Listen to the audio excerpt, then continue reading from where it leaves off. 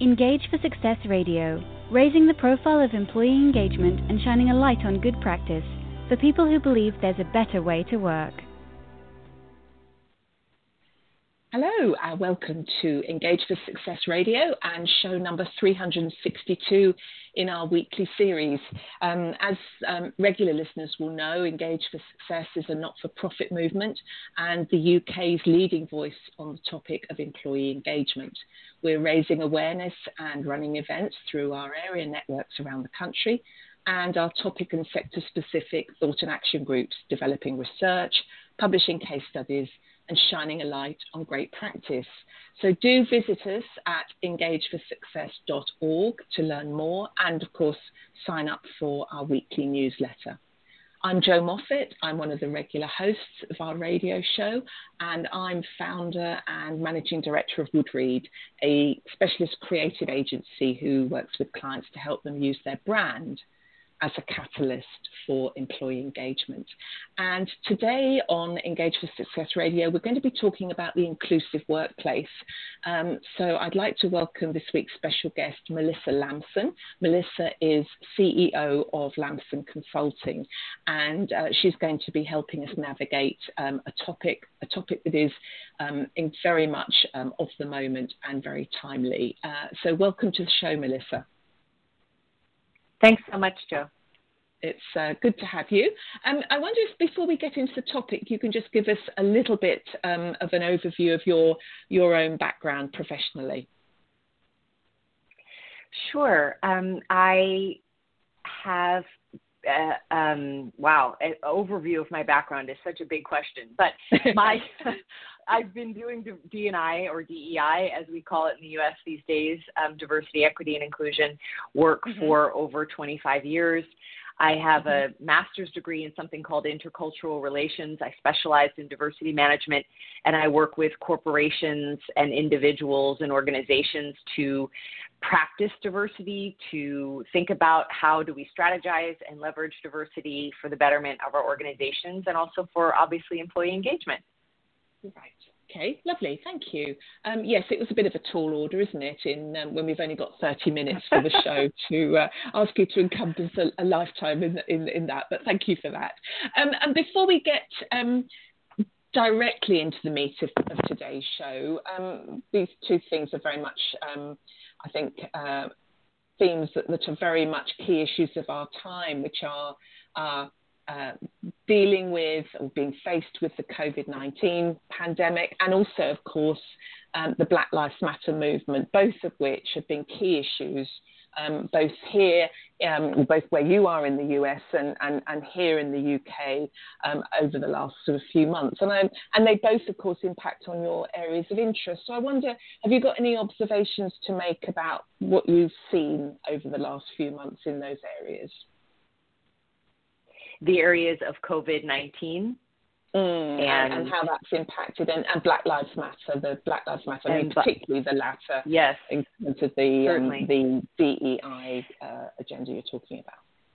Yeah, well, there are many concerns in both situations, but it's two areas that are very personal to me because I have a biracial family and I'm also a woman.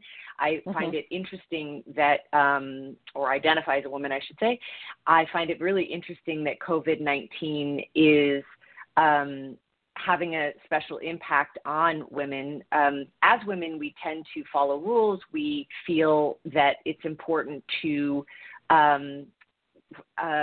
pay attention to how COVID's impacting our communities and to take action in the right way so that we can stop the spread of COVID. Then, of course, there's the impact of feeling responsible, whether we actually are responsible or not, primarily for childcare, family care, homeschooling. I think a lot of women take that on for multiple reasons and feel responsible for it. And what I'm hearing through my client circles is that many of the men are going into the office, are spending time with other male leaders in powerful positions in the workplace or in outside of the home, and are kind of continuing to talk about business and interact around that and building their visibility and brand, where women are sort of staying behind the scenes. They're less visible. They're having to balance sort of the emotional and the physical tolls of COVID. So I heard or read recently the term she session, and I think that that's very true. I think we're having, this has really become really detrimental to women in general, and that's a particular passion of mine, and I'm working on that now in several projects. I think as far as Black Lives Matters goes, I know this is nothing new in terms of the level of murders and atrocities that are committed towards Black and people and other people of color in the U.S. particularly.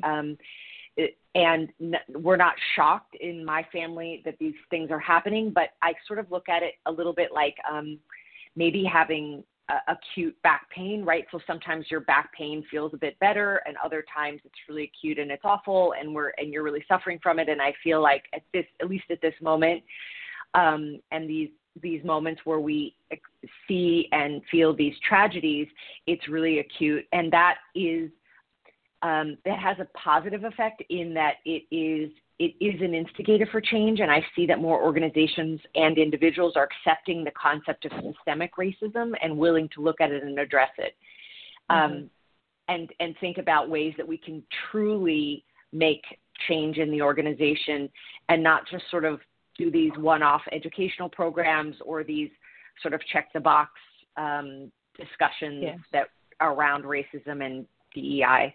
And so that's a positive effect, but yes, it's a really very serious time, and hopefully one that we can work to change. We can work through and again get some real lasting change as a result. And I think that point you made, it is one of the risks, isn't it? Both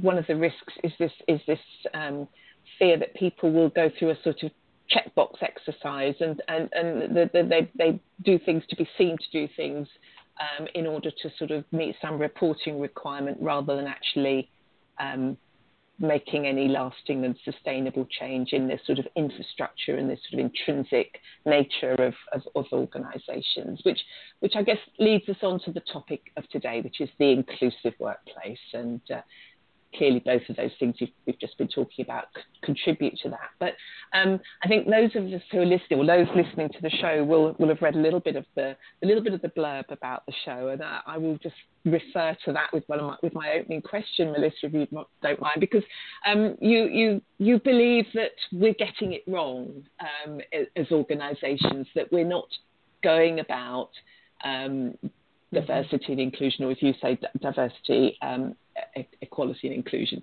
we're going about it all wrong. So I wonder if you could tell us why you believe that.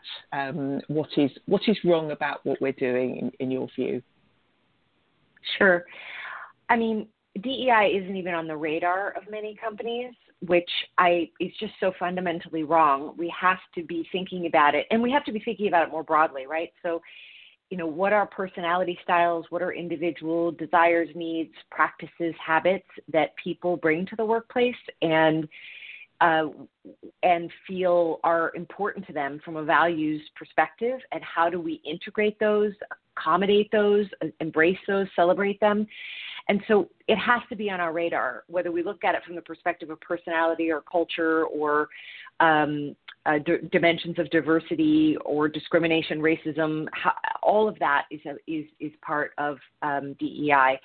And I think, in fact, one of the terms that we're using here in the U.S., which I really like, which is, equity and belonging. And I think that really is what it's all about. And you know this better than anyone in terms of your practice, but engagement is all about belonging. And so how do we create that sense of belonging in the organizations? And so we're just not moving the needle fast enough. We're treating symptoms instead of root causes.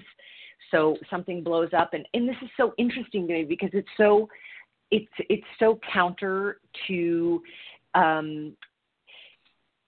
when you talk about the brand of diversity practitioners and HR folks and those who are typically tasked internally with doing something about belonging and equity and inclusion.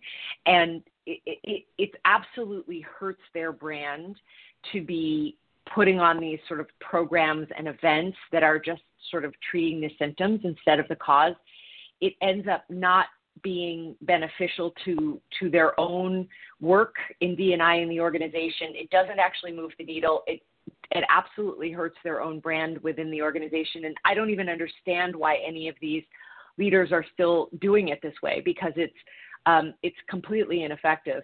And then we're having the wrong conversations, and the right conversations are really more in depth about what does belonging look like, and how do we change in our organization, and how do we adopt behaviors that are inclusive instead of talking about, anti or unconscious bias, and what is theoretically unconscious bias. I mean, this is a complete waste of time and isn't moving the needle at all in organizations. Okay. So what's wrong with unconscious bias then, Melissa? I mean, obviously we know what's wrong with unconscious bias, but what's is right. is that not trying to treat a root cause? So trying to stop that from being the case, or are you saying that actually it is what it is, you can't change it? Well, we all know what it is at this point. I mean, if we don't, it could be useful to know what it is, right? It could be useful to learn, okay, unconscious bias. Yes, we all have biases that are that we're unaware of, and of course we have preferences in the way that we like to communicate, people we like to be around, how we like to express ourselves, and what makes us comfortable. And I think that I'm assuming most of us know that, but if we don't, then certainly it's worth perhaps discussing. But the way that it's getting rolled out as programmatically in organizations still today is very theoretical. It's not really addressing what the impact is on our actual organization or teams. It's kind of food for thought, and isn't this a big aha, and isn't this interesting?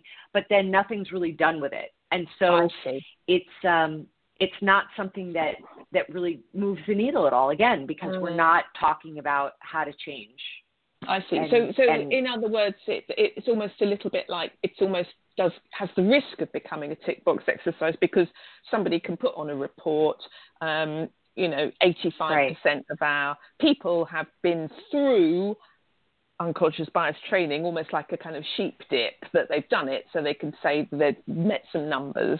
100% of our senior leaders have had this training, but it's more of the objective is almost to meet the reporting need rather than change the way people really behave. Yeah. We're just far beyond aware. I think we're just far beyond awareness at this point. If we're still focused on awareness training, it just isn't what's moving the needle and what's making lasting change. Yeah. Right. So that's the challenge then. We need to move beyond raising an awareness and start pushing action. So tell us then, in your view, Melissa, in your experience, what should we be doing differently? What should organisations be thinking about then if they can recognise themselves in the picture you paint? And even if they can't recognise themselves in the picture you paint, they probably should. So what should they be doing differently?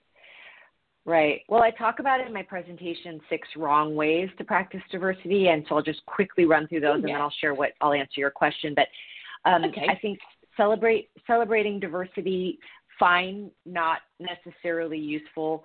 Putting the focus on recruiting diverse candidates as opposed to retention, and what does retention look like, and what do we need to do to create an environment that would retain diverse candidates.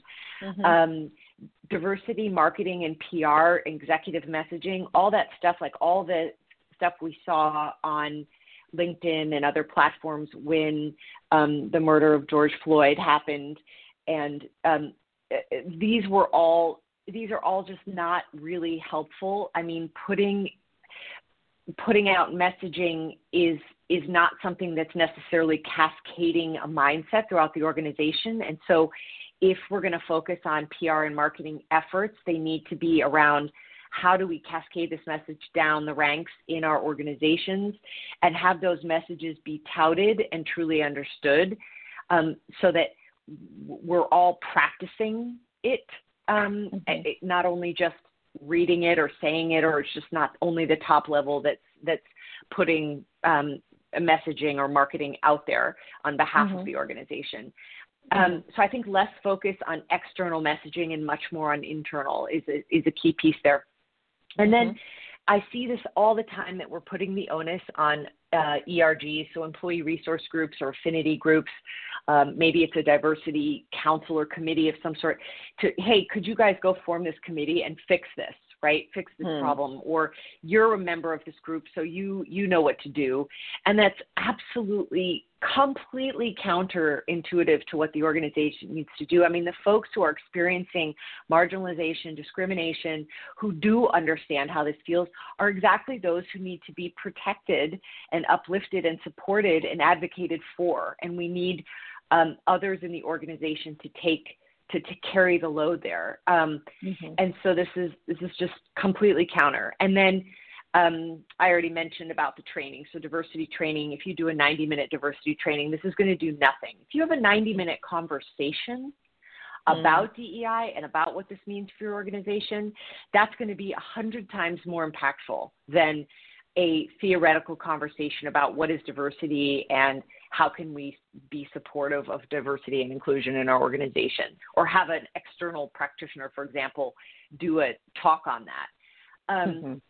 And sharing industry best practices or whatever. I mean, this is all just completely just talk. And then using internal resources only, I think, can be also a mistake. I mean, allowing I think this goes along with what I was saying in terms of the brand and the image of those who are typically tasked with DEI responsibility. It isn't always useful to rely on them, because they have an agenda. They're trying to keep their job. They're trying to make the executives happy. They're trying to make employees happy.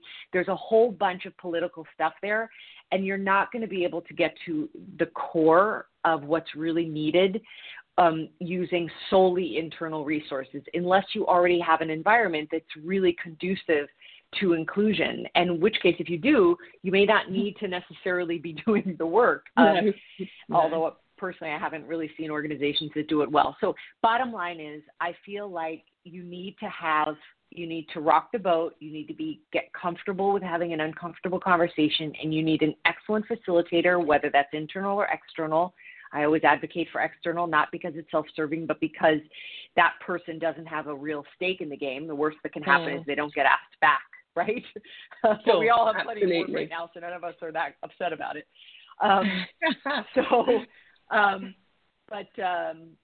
To have a real conversation. How does this look like? How do people feel? What is causing pain? What is not working?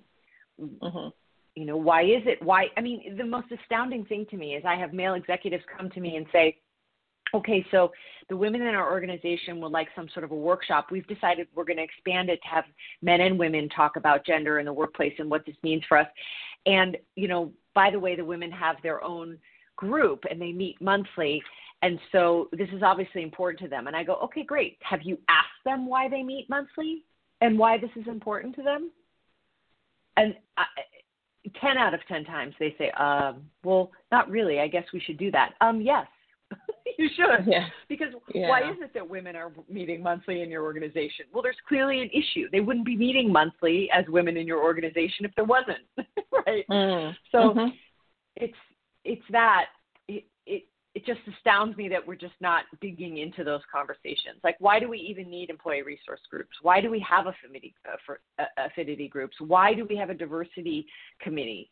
Why aren't executives asking that question? It's almost like, well, it's a given. Every organization has that, so we should have one of those too. Well, why do every organization have one of those, or why is that important? That alone will already give you so much fodder for conversation and impetus for change. Right. So it strikes me that at the heart of everything you're saying is we need to move beyond talk and move into action, but action that is based on understanding. So the talk in terms of just sort of talking and being seen to act is this sort of one extreme, and really listening and having proper rich conversations which then inform change and inform our thinking is the other extreme and the right way. Have I got that? Have I grasped that okay? Yes, absolutely. Yes, exactly. Okay. So what we should be doing differently then is to if we take that approach, what might that look like in practice, Melissa?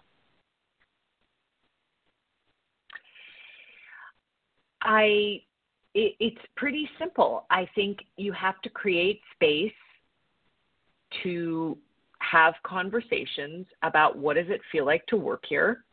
Mm-hmm. Who are we? How do we represent diversity already? What is important to us about equity and belonging? What does that concretely look like? Is it atmospheric? Is it physical space? Is it messaging? Is it the way that we hold conversations with each other? Is it eye contact or lack of eye contact? What are all the behaviors and words that makes us feel like we're an organization that is inclusive, and what doesn't? And it may not mean that we have and I'm not suggesting everyone has to change their behavior dramatically or that there has to be an overhaul, but we have to at least understand where people come from in terms of how they prefer to behave and function and think, and then make space for that and have patience for that. And then maybe agree on some standards or some ways that we want to move forward to make it even more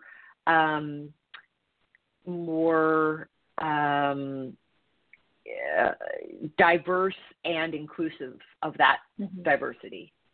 Okay. Yeah.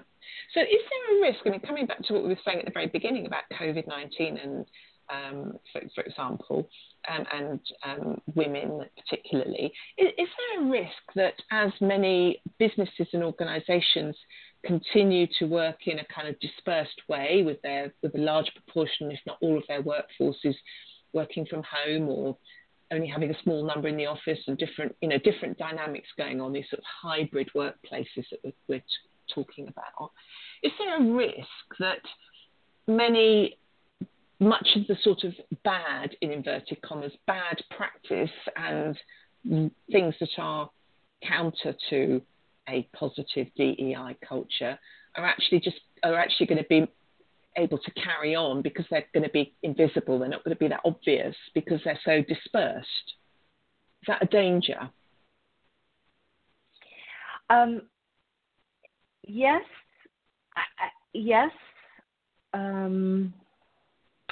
I think the danger too with COVID is at least particularly in the U.S., and when I talk to international sources, they say they do feel it a bit elsewhere as well, but particularly here, I think, I know people feel incredibly insecure and concerned about their future and financially and health-wise and well-being and all of the above. And so it's creating an incredible amount of self-centeredness and what's in it for me and how do I get what I want out of this.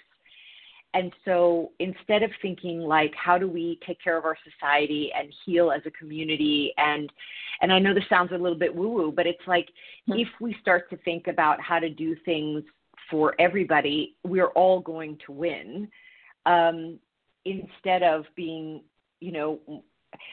more protective and scarcity mindset sort of thought process. Yeah. All of that is what contributes to intentional exclusion, and that is troubling. I think that's even more troubling. It's not only so much the structure.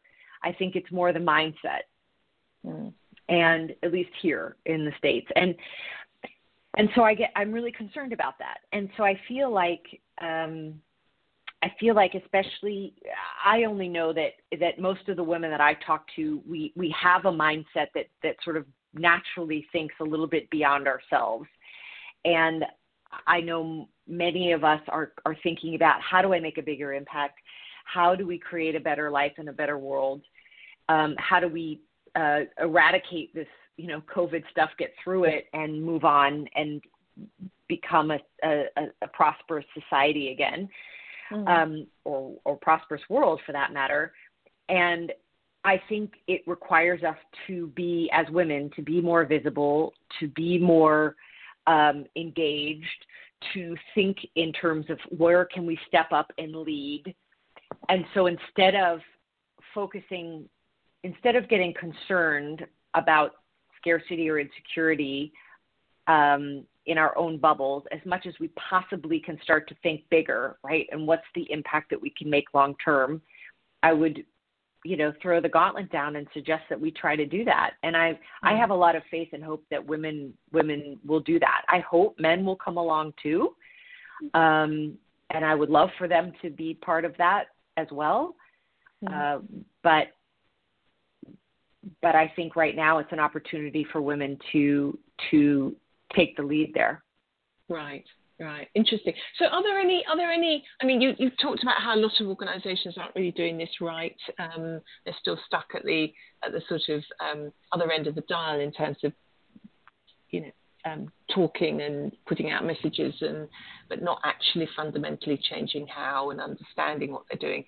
Are there any great beacons? Are there any great shining lights of best practice out there? People that you think actually they do get this, they are doing it right, or is it a fairly bleak picture?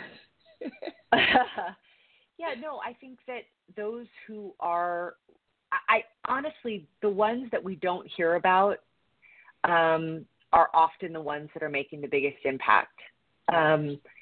For example, one of my clients, IKEA, they are incredible at holding rich conversations internally, at spreading the word of inclusion and supporting diversity, and no one ever hears about it, like what they're doing from their diversity and inclusion strategy. And it's brilliant what they've managed to achieve globally there. And there are other organizations, Salesforce has done an incredible job just really diving in and acknowledging where they have pain and where that exists, and really wanting to take action on how to deal with that, particularly as it applies to gender equality, with sort of looking at pay equalization and so forth. And so, there are companies that are out there really working on this, some more public than others, but I honestly believe that those who are not public and they're just focused on, getting it done are those that are really making the difference. Interesting. And it's all about having the conversations and doing the hard work. Right. So we've got just over a minute left, Melissa. If there was one thing that you would like listeners to take away from this, apart from what you were saying before about, there's an opportunity for us to step up and actually make a difference, what would that one thing be that we need to actively have conversations and actually work hard at this? Yes, as leaders, we need to be vulnerable and we need to act like anthropologists. We have to go where we don't feel comfortable and we don't understand, and we have to ask questions and listen and do our best to understand. Why does it look like this? Why do people feel this way? Why is engagement low? Why is retention difficult? What is happening with teams right now? Why are they upset? Why are they happy? What makes them tick? Okay, so it is step outside of your comfort zone into a world where you don't know the answers, and make it your business to find them out and start having those awkward conversations, those uncomfortable conversations. Okay, that's right. Lovely. Well, Melissa Lamson, CEO of Lamson Consulting, thank you so much for joining us today to talk about the inclusive workplace. Thank you for listening to Engage for Success Radio. We'll see you at the same time next week. And don't forget, you can download or stream any of the great shows from our archive. So thank you very much. Goodbye. Engage for Success Radio, raising the profile of employee engagement and shining a light on good practice for people who believe there's a better way to work.